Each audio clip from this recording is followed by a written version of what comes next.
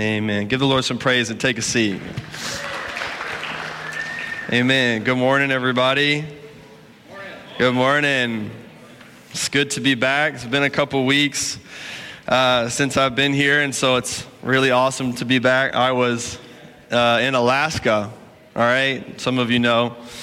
It was a missions trip, sort of. I had some speaking to do in Alaska, and listen, Alaska's beautiful, so this is awesome. I encourage you if you've never been. Anybody been to Alaska? All right? I mean, wow, that was amazing.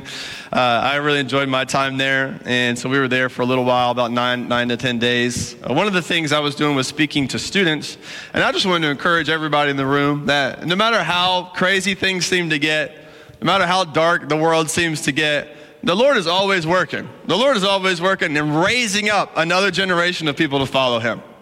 He's doing it. I mean, these are teenagers just hungry for the Lord, just tons of them giving their lives to the Lord at the altar. And I was just thinking about how amazing it is that God is always going to have his people. God is always going to work in this world, and God is always going to bring light. And he's always usually going to do it through the next generation and the youth that come up. And so I was really encouraged. My heart was spiritually encouraged.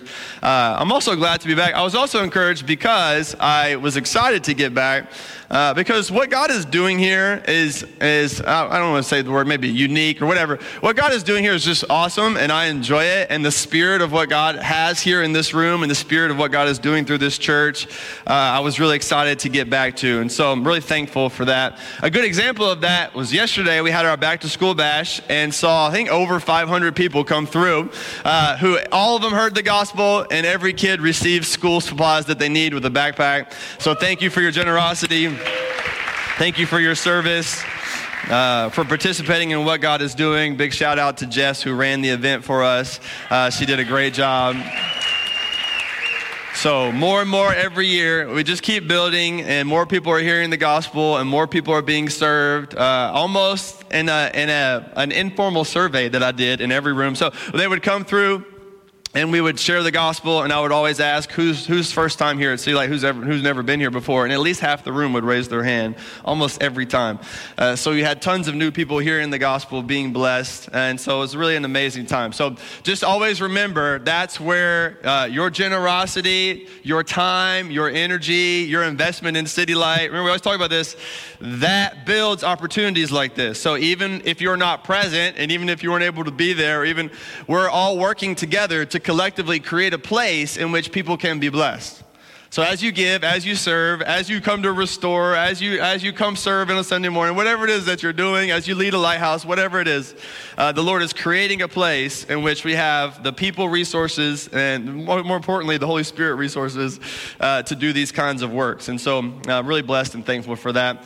One more thing is we're getting ready for the 4-year anniversary, which is coming up September 15th. All right, it's crazy. We're going to be 4 years old. All right. We're like little toddlers, stumbling around. That's what I always try to explain to people, all right? We're 4, so you know what a 4-year-old does. They don't know very much, so that's like us. So, lower your expectations, okay? We're 4 years old. But we would love to do some baptisms on that day. And so if you're here and you have not been baptized yet, or if you recently came to know Christ and you haven't taken that next step, or if you've known Jesus for a while and you just never for some reason gotten baptized, we would love to help you in that. So you can email John at wearecitylight.org. You can find a baptism form online and you can get baptized. And it's the most epic day to get baptized because we shoot confetti everywhere, right? So it's a great time to get baptized, all right? Getting baptized anytime is a good time, but that's a great time to get baptized, right? So come join us on September the 15th and make your plans to be there, everybody. It's going to be a great, great day. All right, as we continue through Ephesians chapter 6, we are working our way through the armor of God. So the last couple of weeks, Pastor John looked at the belt of truth, and Pastor Dale looked at the breastplate of righteousness. And today we are looking at the phrase here, shoes ready for the gospel of peace. Now, how many of you have seen The Sandlot? Do we have some? Please, I'm about to make a reference. I hope you understand.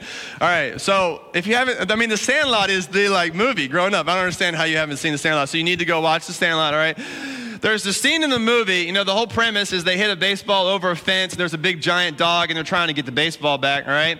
At the end of the movie, the hero of the movie, all right, he puts on these special shoes. Does anybody remember what the shoes are called? Right? Thank you. Somebody got this right. PF Flyers, all right? So there's this big dramatic scene. He's got to conquer the beast. He's got to go get the baseball. They've tried everything possible. They can't get the baseball back. The whole movie's been dedicated to this one plot. And at the very end, the hero of the story puts on some PF Flyers. Right? These look like Converses, high top Converses, right? PF Flyers. He puts them on, the music plays, it's very dramatic. And as he puts on the PF Flyers, everyone says, oh, now things are getting down. And with his PF Flyers on, he can conquer the beast. That's the idea.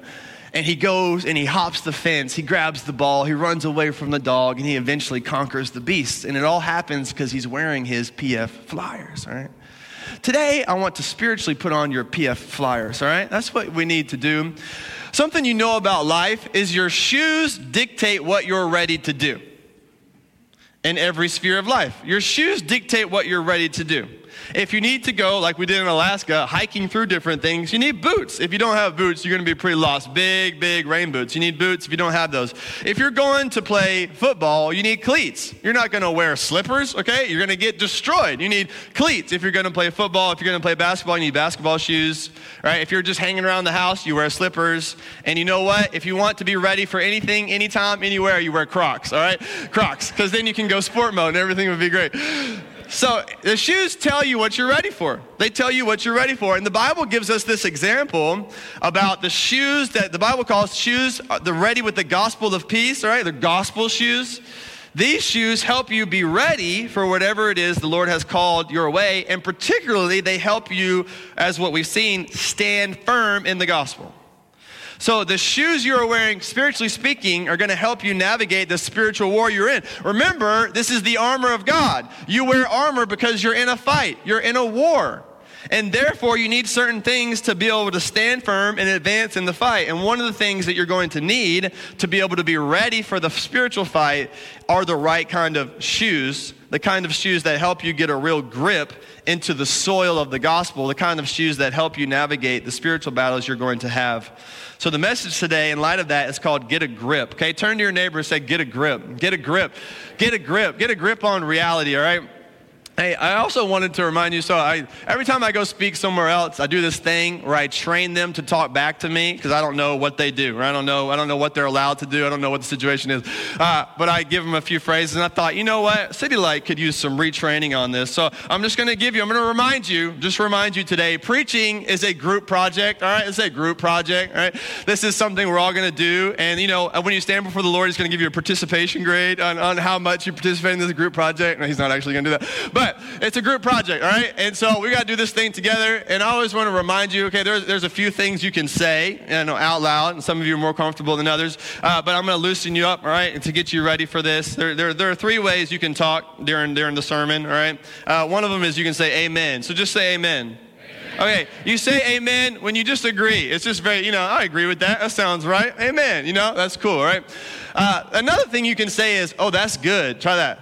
Oh, that's good. Okay, this is like when you're eating a good hamburger, it goes down, Oh, that's good. Nice ice cream, good coffee. Oh, that's good. When you're having a good dinner, you say, oh, that's good. So if something, the Lord's working and it just goes down real smooth, you're like, yeah, I like that. You say, oh, that's good, all right?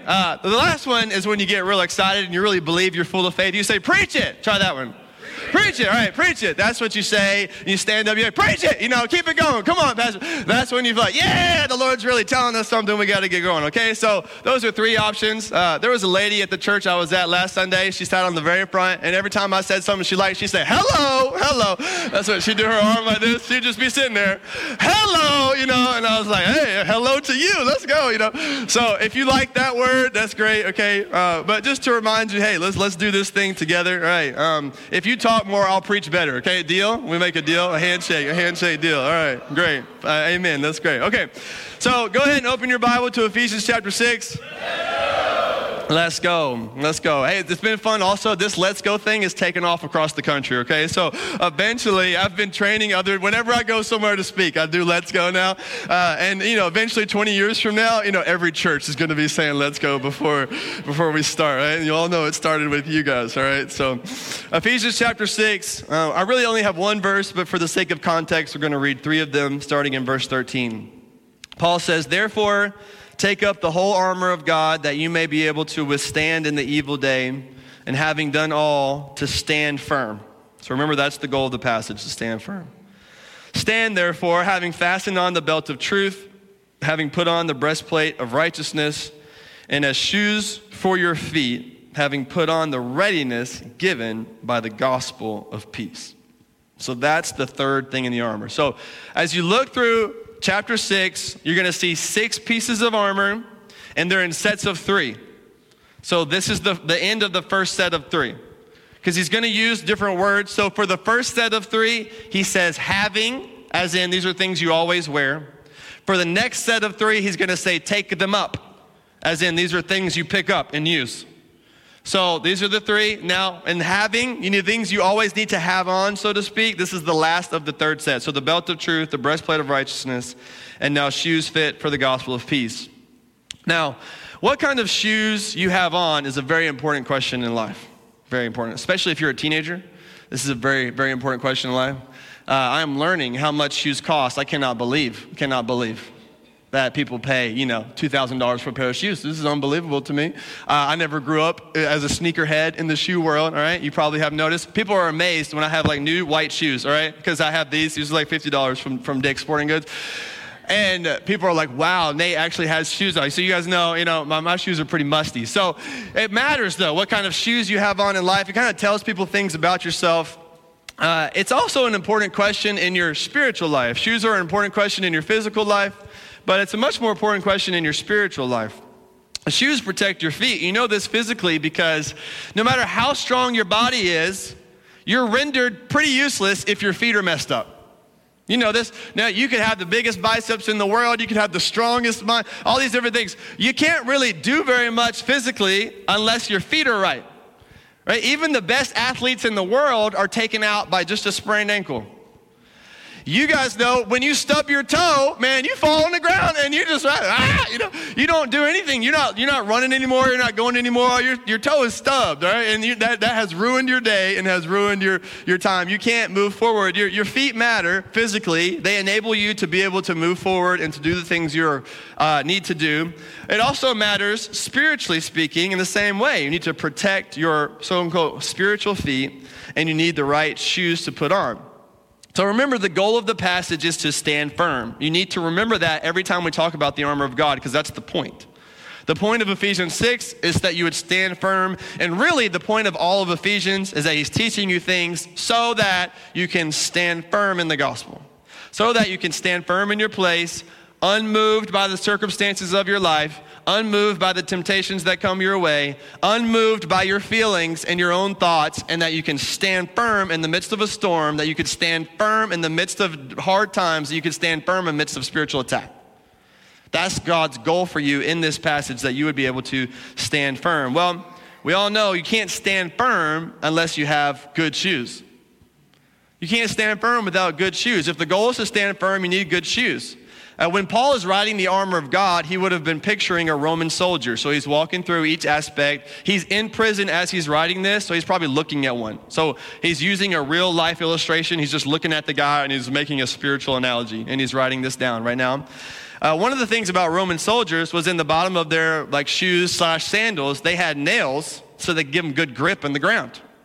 So at the bottom of their sandals, they had nails, and the nails allowed them to have a good grip and to stand firm. One of the interesting things about this passage, and we're going to see this kind of play out, is the truths of the gospel work like nails or like cleats in the bottom of your foot. They allow you to stand firm in the gospel. One of the things I actually have learned a lot about in this passage recently, and this goes to show you how much there always is to learn, even in passages that are really familiar to you. I had originally, for a while, interpreted shoes ready for the gospel of peace as the encouragement to go share the gospel. That you need to be ready always to go share the gospel of peace with others. Now, while that is obviously true and something we need to do, that's not actually what he's saying here in the passage. It's not about, this part of the passage in particular, is not about you going to share the gospel, which is once again very important, and it's going to be talked about in the rest of the passage. So this is a big deal. You need to go share the gospel. But the point is not that you should go share the gospel, but that you should stand firm in the gospel. It's a very different. The idea is that you need to stand firm. So when you think about this, the armor of God, there's 6 pieces. 5 of them are defensive. Only 1 is offensive. So 5 of them are defensive. They keep you safe from attack. The only offensive one is the sword of the Spirit. So you think within the 5 that are defensive, the defensive ones exist to withstand attack, not to advance. You don't use defensive strategies to advance. You use offensive ones, and 5 of the 6 are defensive. There's only 1 offensive weapon, which is the sword of the Spirit, which is the word of God. So therefore, the idea now, right here in the passage, isn't yet about advancing. It's going to talk about advancing. It's going to talk about making your mark on the world, sharing the gospel, being bold. It's going to talk about these things. But right now, he's trying to help you stand firm under attack. And so the question then becomes, what is it about the gospel of peace that gives me such good footing in the ground that it allows me to stand firm under the attacks that are going to come my way? The attacks from the enemy, the lies that come my way, the temptations that come my way, the circumstances that don't work out. That's what Paul's trying to explain, is how does the gospel give you good footing so that when the storm comes, or when the troubles come, or when the difficulties arrive, or when the lies and the temptations come, they don't knock you over. That's what the point is. The point isn't put on these shoes, so you can go attack the enemy. The point is put on these shoes so you don't get knocked over. That's the point. That's what Paul's trying to explain to you. And so in light of this, I just want to help you see 2 quick things about this passage and about your life. You really need 2 things to stand firm in life. You need good ground and you need good shoes. All right? If you're going to stand firm, you need good ground and you need good shoes. And so I'm going to call these 2 things gospel ground, all right, and a gospel grip. These are the 2 things you need to stand firm. You need gospel ground and you need a gospel grip.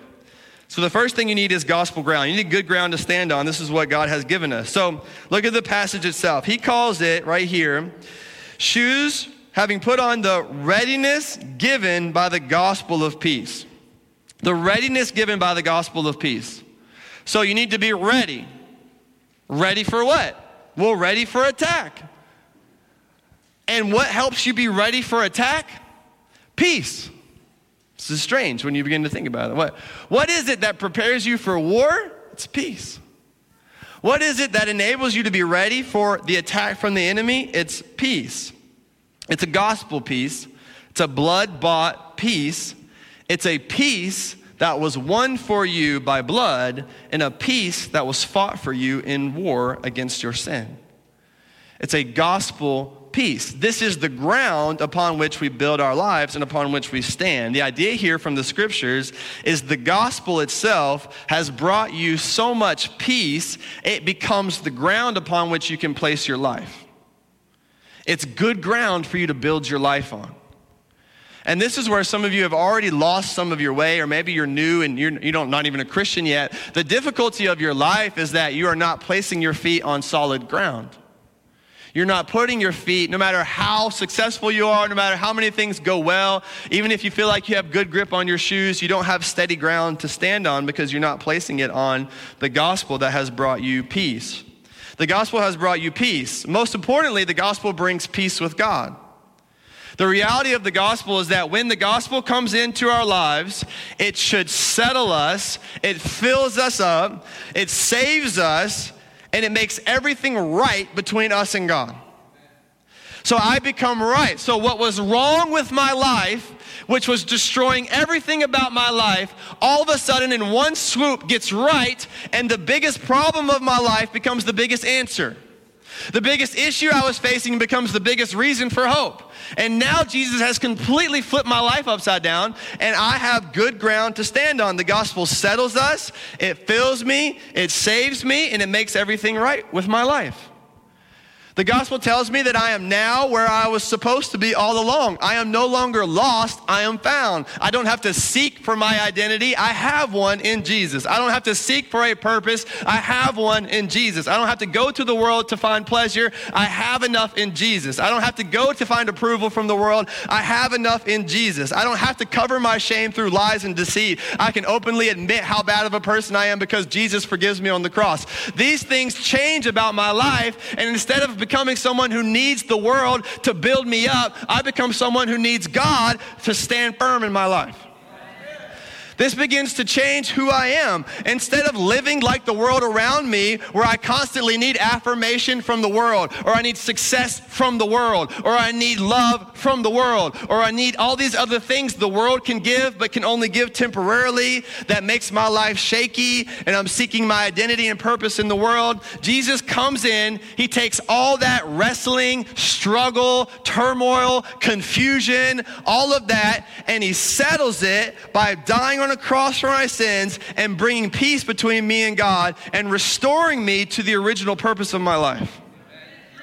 So now I'm good. Like, because of the gospel, I'm good.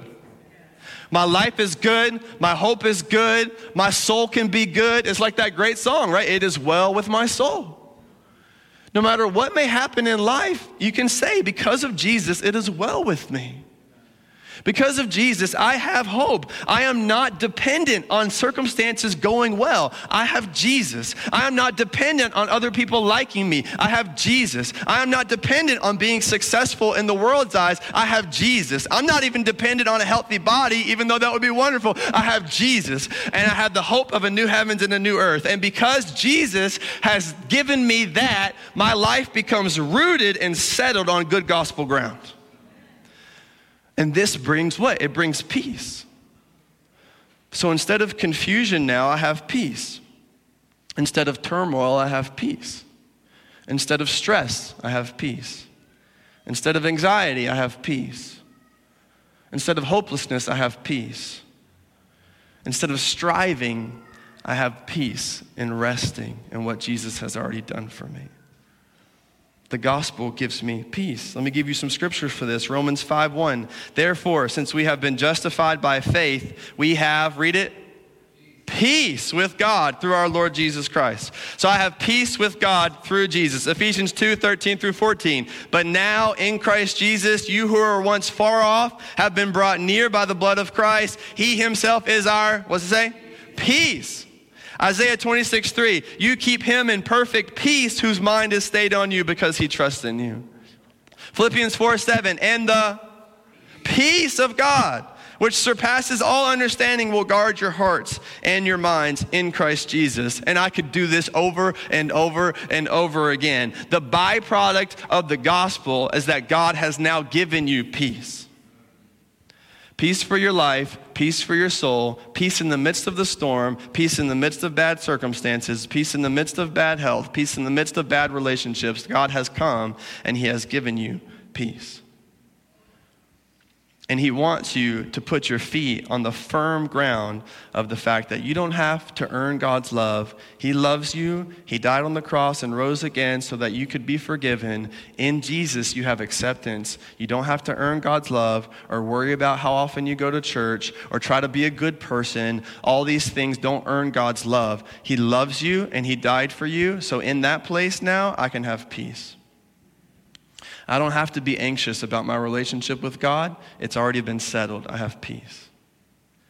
This is what the gospel has bought for us, and this is what some of you need this very morning, is to turn to Jesus and put your faith and trust in him. As the scriptures teach us as well, Jesus himself is our peace. What do we learn about this is that peace is not a situation, peace is a person. Peace is not a situation, peace is a person. Situations change, but Jesus does not. So my situation may be good, it may be bad. And if my peace is attached to my situations, my peace will be high and my peace will low. But if my peace is attached to a person who stays the same, then my situation can be low, but my peace can be high because Jesus is always the same. So you need to go ahead and see, like, is your peace attached to the situations of your life? Does it go up? Does it go down? Is it inconsistent? If your peace is inconsistent, it's because it's not in Jesus. Jesus is consistent. Jesus never changes. He's faithful. And so we need to always be pursuing to make sure our feet are planted on good gospel ground and receiving the peace that God has for us. Jesus has bought us peace, and that peace is what allows us to stand firm, that no matter how much trouble may come my way, my feet are standing on solid ground. This is gospel ground. And this is what you and I need. Just to give you a visual picture of this, when we went to Alaska, one of the things you have to do when you go to Alaska is see some glaciers, all right? So ain't no glaciers around D.C. So we got in some four-wheelers. This is no joke. So you like drive an hour in a car, you get to a place, you hop on a four-wheeler, and you drive 2 hours on a four-wheeler through Alaska, through nature, the most beautiful 2 hours of my life probably, just you driving through. And you drive, and you're just going deep into this place, and eventually you end up in like a land of glaciers. I don't understand it. It's like 60 degrees outside, the weather's really nice, and then there's a bunch of ice everywhere, So whoever knows the science behind that, you can come explain that to me. I was just like, this is cool. I don't understand it. Doesn't matter if I understand it. I'm looking at it. So I was there, and there's these big glaciers, and there's, in the summertime, they break off a lot, and so it creates like lily pads of glaciers.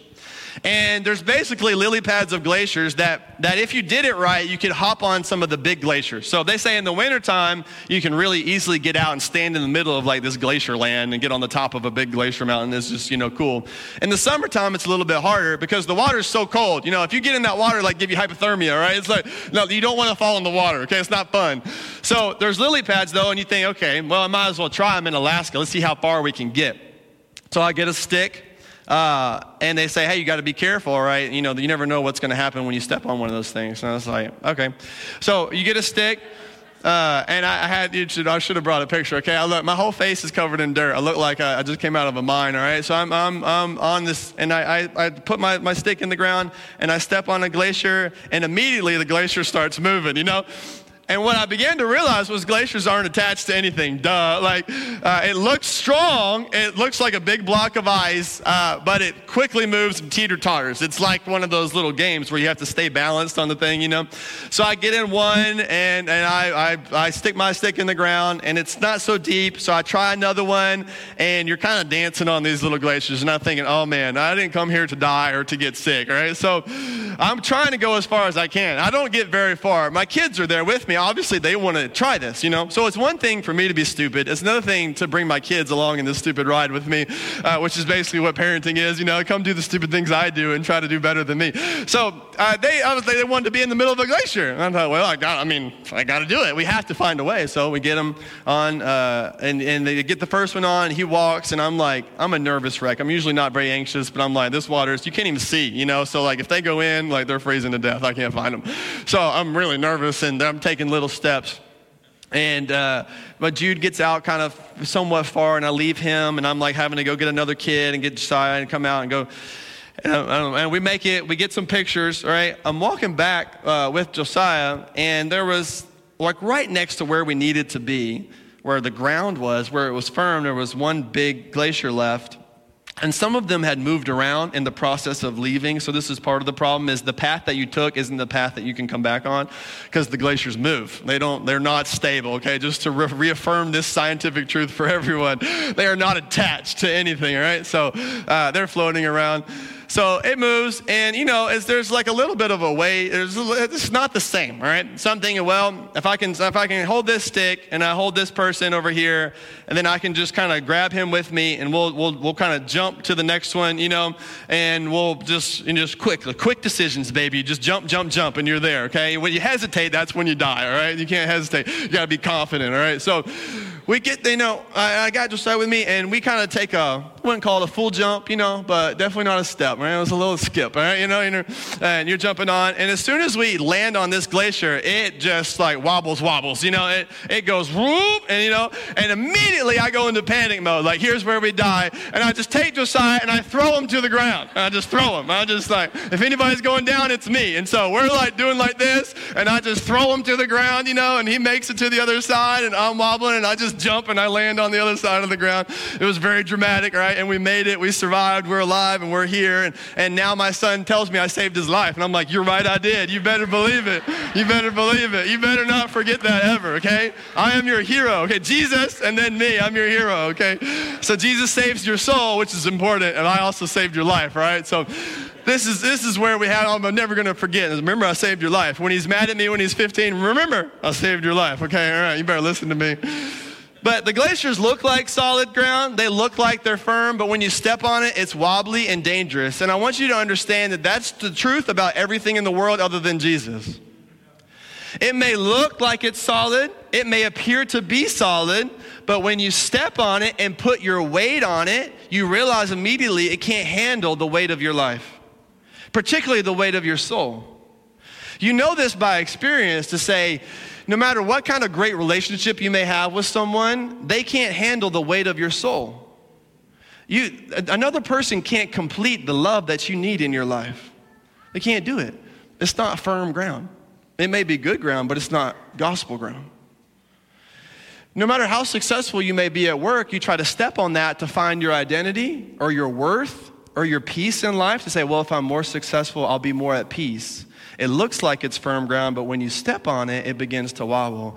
You know, you see this a lot with sports. If I win this championship, I'll finally be at peace. I'll finally be with my identity. You win it, you wake up the next day, and they say, what's different about my life? It's not firm ground because it's not gospel ground. If I finally get this boyfriend or this girlfriend, if I finally get married, all these good things, you already assume like, okay, if I go do these terrible things, that's not good gospel ground, you know? So if I'm out getting drunk and sleeping around and all these different things, I don't think I have to reaffirm for you that that's not good gospel ground. It isn't, so just in case you thought it was, okay, it's not. But you also have this misperception that good things in life can be good ground for us, and there's a difference between good ground and gospel ground. And gospel ground is the only kind of ground upon which you can put your feet that is firm and stable, because even the good things in the world aren't Jesus, and they can't hold up the weight of your soul.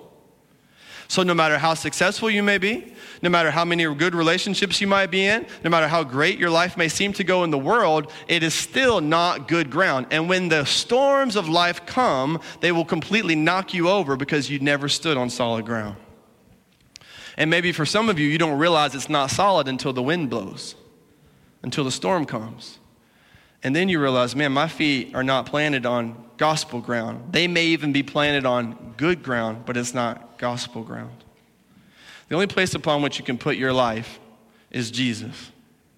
The only person that you can really trust with your life is Jesus.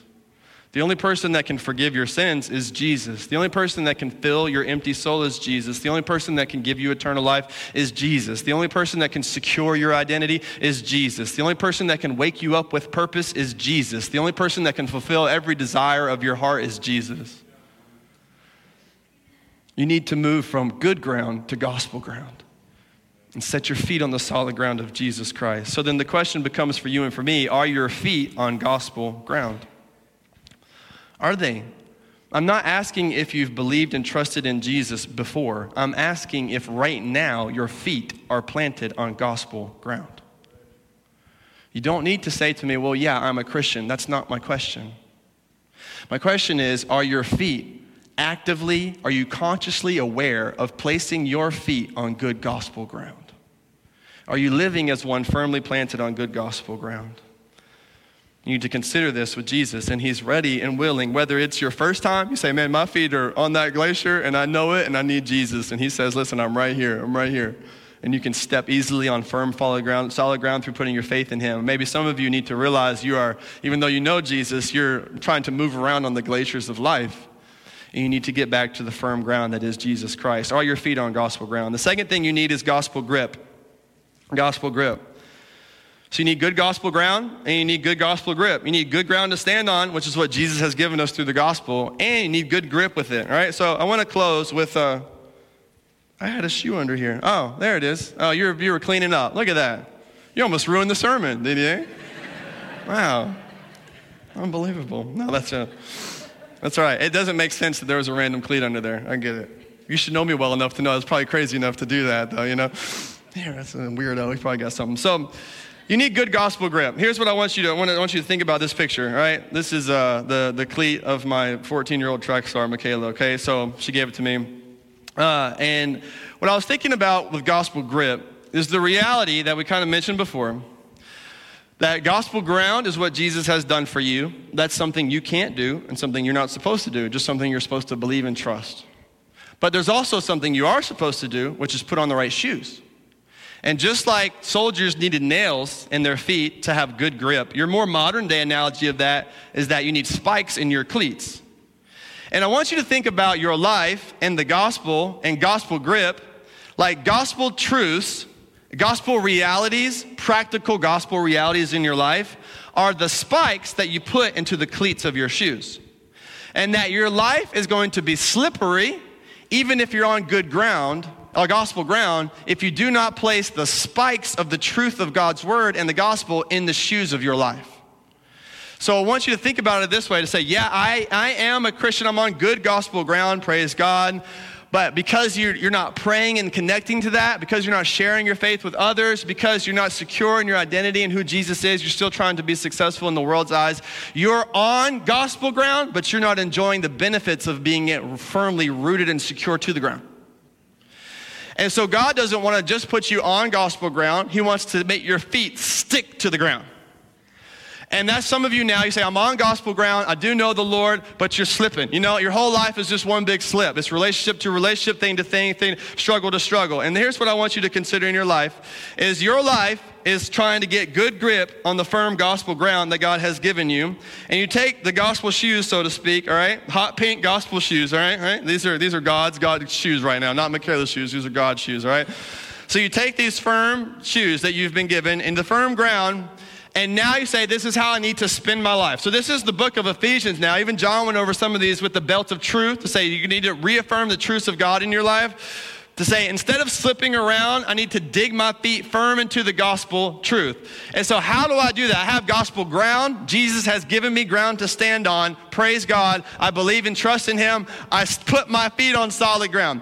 Now, in terms of daily life, I need to put good grips on my shoes so that I can attach myself to the good gospel ground. And this could be a million. There's 6 holes in here, all right? So we're going to talk 6 things real fast. But there's 100, all right? There's 100. So the first thing you think about is, okay, well, the really basic one is I need to reaffirm in my life every day that Jesus really does love me, regardless of my performance or how well I'm doing.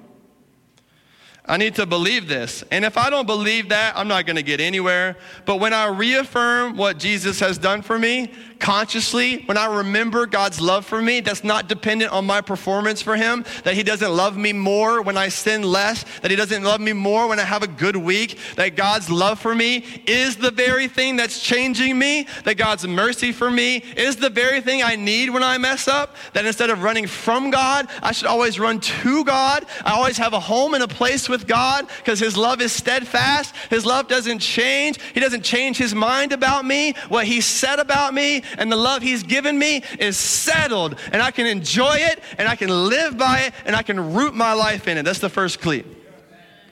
I put this cleat in my shoe, and I become strong and secure and stable because I am secure in God's love for me.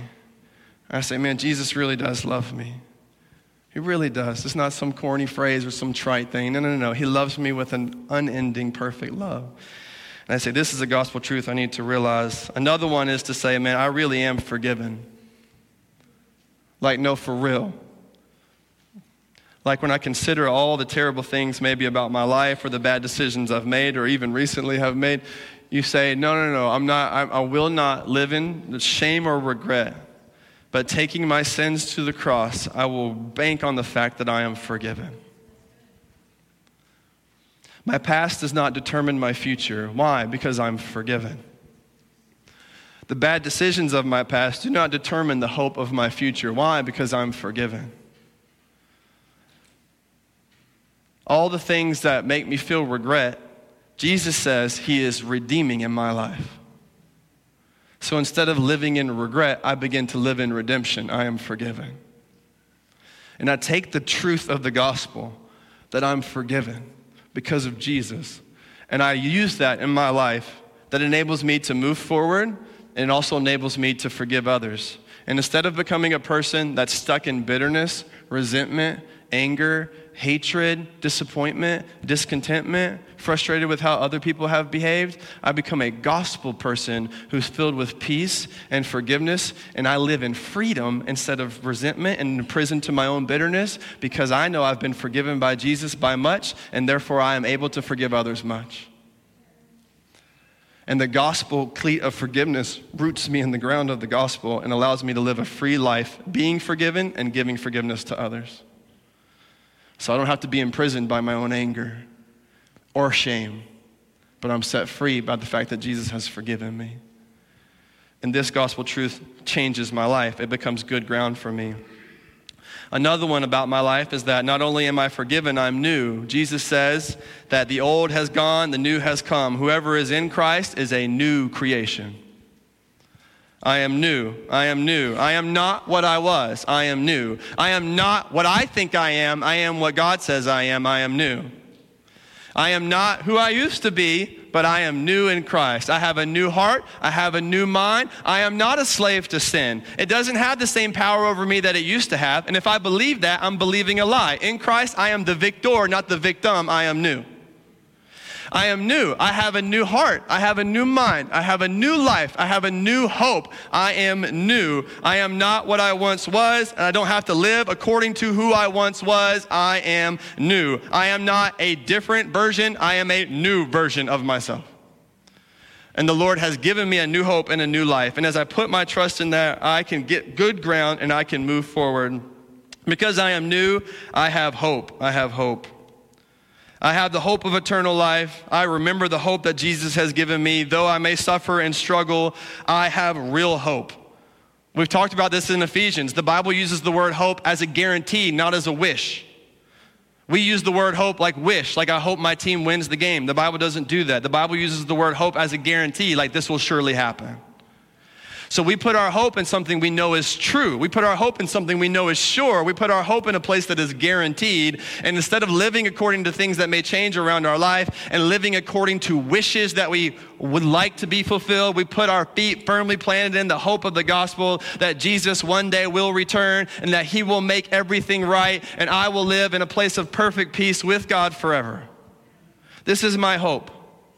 I wish my body would get better, but I can't put my hope in that. I wish these relationships would be restored, but I can't put my hope in that. I wish that I would be more financially secure. I can't put my hope in that. I wish that I could get married sooner, but I can't put my hope in that. I wish that things would go differently for me in my life, but I can't put my hope in that. And if you're putting your life on wishes, you may know Jesus, but you're slipping around everywhere because the only place you can put your hope is in Jesus and his promises to you. And you know Jesus, but you're slipping around, and it's because you're living with wishes, not hopes. You need to put your hope in Jesus and what he's done for you. Put your hope in the promises of heaven. Put your hope in the promises of his presence. Put your hope in his desire to bless you and love you and give you good things. The Bible says no good thing does he withhold from those who love him. Put your hope in him. Stop living with wishes and start living with hopes. And make the cleats go firmly into the ground. And the next one is more like a practice in my life, is prayer and community with God. And so as I pray and commune with God, I dig my feet into the firm ground of the gospel. As I pray and have community with other Christians, I am more greatly connected to God. As I pray and involve myself in the people of God, in a lighthouse, in church, in serving my community, as I pray and as I do these disciplines and as I read the Bible, I now attach myself to the very reality of the ground I stand on. So part of the reason for prayer is that it actually puts good cleats on your gospel shoes and takes the slippery shoes that you had and it sticks them deep within the gospel. And as I pray, I feel more loved by God and I believe it. As I pray, I understand the reality that I am new and I live by it. As I pray, I realize I'm forgiven and God loves me no matter what. And I stick my feet in the ground and I begin to live strong and secure. Prayer is the way you connect the spiritual truths of your life to your life. So as I pray, I'm doing this. So instead of thinking of prayer as boring or hard to get through or whatever, I understand all these things. We all have the same human struggles. You say, man, prayer is the means by which I put a cleat on my shoe and attach myself firm to the ground I'm standing on. And as I pray, I grow stronger and I can stand firm in the midst of whatever comes my way. I can fight any spiritual attack. I can deal with any storm or trouble. Because I have prayed, my feet are not only planted on gospel ground, but they're stuck to it. Prayer and being around other Christians helps attach you to who God is and what he has done for you. The final truth is that I realize now that others need what Christ has given me, and I become a person who shares what God has given me. And as I share what God has given me, I once again take his means and I attach myself to the reality of what it is. So as I share with others and give my life to share with others and take bold steps to share with others, I become a person who believes more the things that I'm talking about, because that which I believe and love, I will share. And as I share it, I attach myself more to the gospel ground upon which I stand, because it becomes my life. It becomes something I live out on a daily basis. It's not stuck within the church walls or just within my own Bible study at home. It becomes everything about who I am at work and at school and at home and with my friends and everywhere I go. I live with the mindset that others need the same truth Christ has given me. As he's forgiven me, he can forgive them. As he's given me hope, he can give them hope. As he's given me new life and eternal life in his name, he can give that to him. And then I make it my daily mission to not only enjoy the truth God has given me, but to share it with others. And as I share it with others, not only do they benefit, but so do I, because I put my feet not only firmly on gospel ground, but I take the cleat of evangelism and I stick my foot in gospel ground. And as I share the gospel, and as I pray, and as I spend time with God, and as I contemplate the truths that I'm forgiven, and as I remember the hope of heaven, and as I secure myself in God's love for me, and as I do all these practices and 100 more that you can name that the Bible gives us, I begin to attach my foot firmly to the gospel ground upon which I stand. And because I do that, I can stand firm. This is what God wants to help you do, is stand firm. And through gospel truths and Bible truths, put some spiritual cleats on your spiritual shoes and stop slipping around so much in life and begin to stand firm. You don't have to slip around so much. You can stand firm. And the Lord wants to give you that gift this morning through faith and trust in him. So whether your shoes are slippery and you need a new grip, Jesus is here this morning to help you. And whether you need a whole new foundation and you need to turn your life over to Christ for the first time, Jesus is here this morning to help you. And my prayer is that we would all leave, not only firmly standing on, but firmly planted in and attached to the good gospel ground, so that you can stand firm as you go about your week and your life. So let me pray, and we're going to have people down front now. It's time to respond to the Lord. As the band comes up, I want you to go ahead and close your eyes and consider what God is speaking to you. The prayer team can go ahead and come down here. I want to encourage you once again through prayer to attach yourself to the realities of God and who he is for you. And that you would enjoy what Jesus is and has done for you. And that you would take this opportunity to be prayed over as an opportunity to attach yourself firmly to gospel ground and respond to God. So let me pray. Heavenly Father, we love you. We thank you for this time in your word. We thank you for good gospel ground to stand on. I pray that you would help us now apply this well in our lives, that we would not only have good gospel ground, but that we would have good gospel grip, that we would grip our lives to the truths of who you are, that you would help us all, Lord, to stand firm in the midst of whatever we're going through in life, and that you would help us, Lord, remember how much you love us and how the gospel really does change everything. Bring us peace this morning by your word. We ask this in Jesus' name. Amen. Amen. Why don't you stand? Let's respond to the Lord.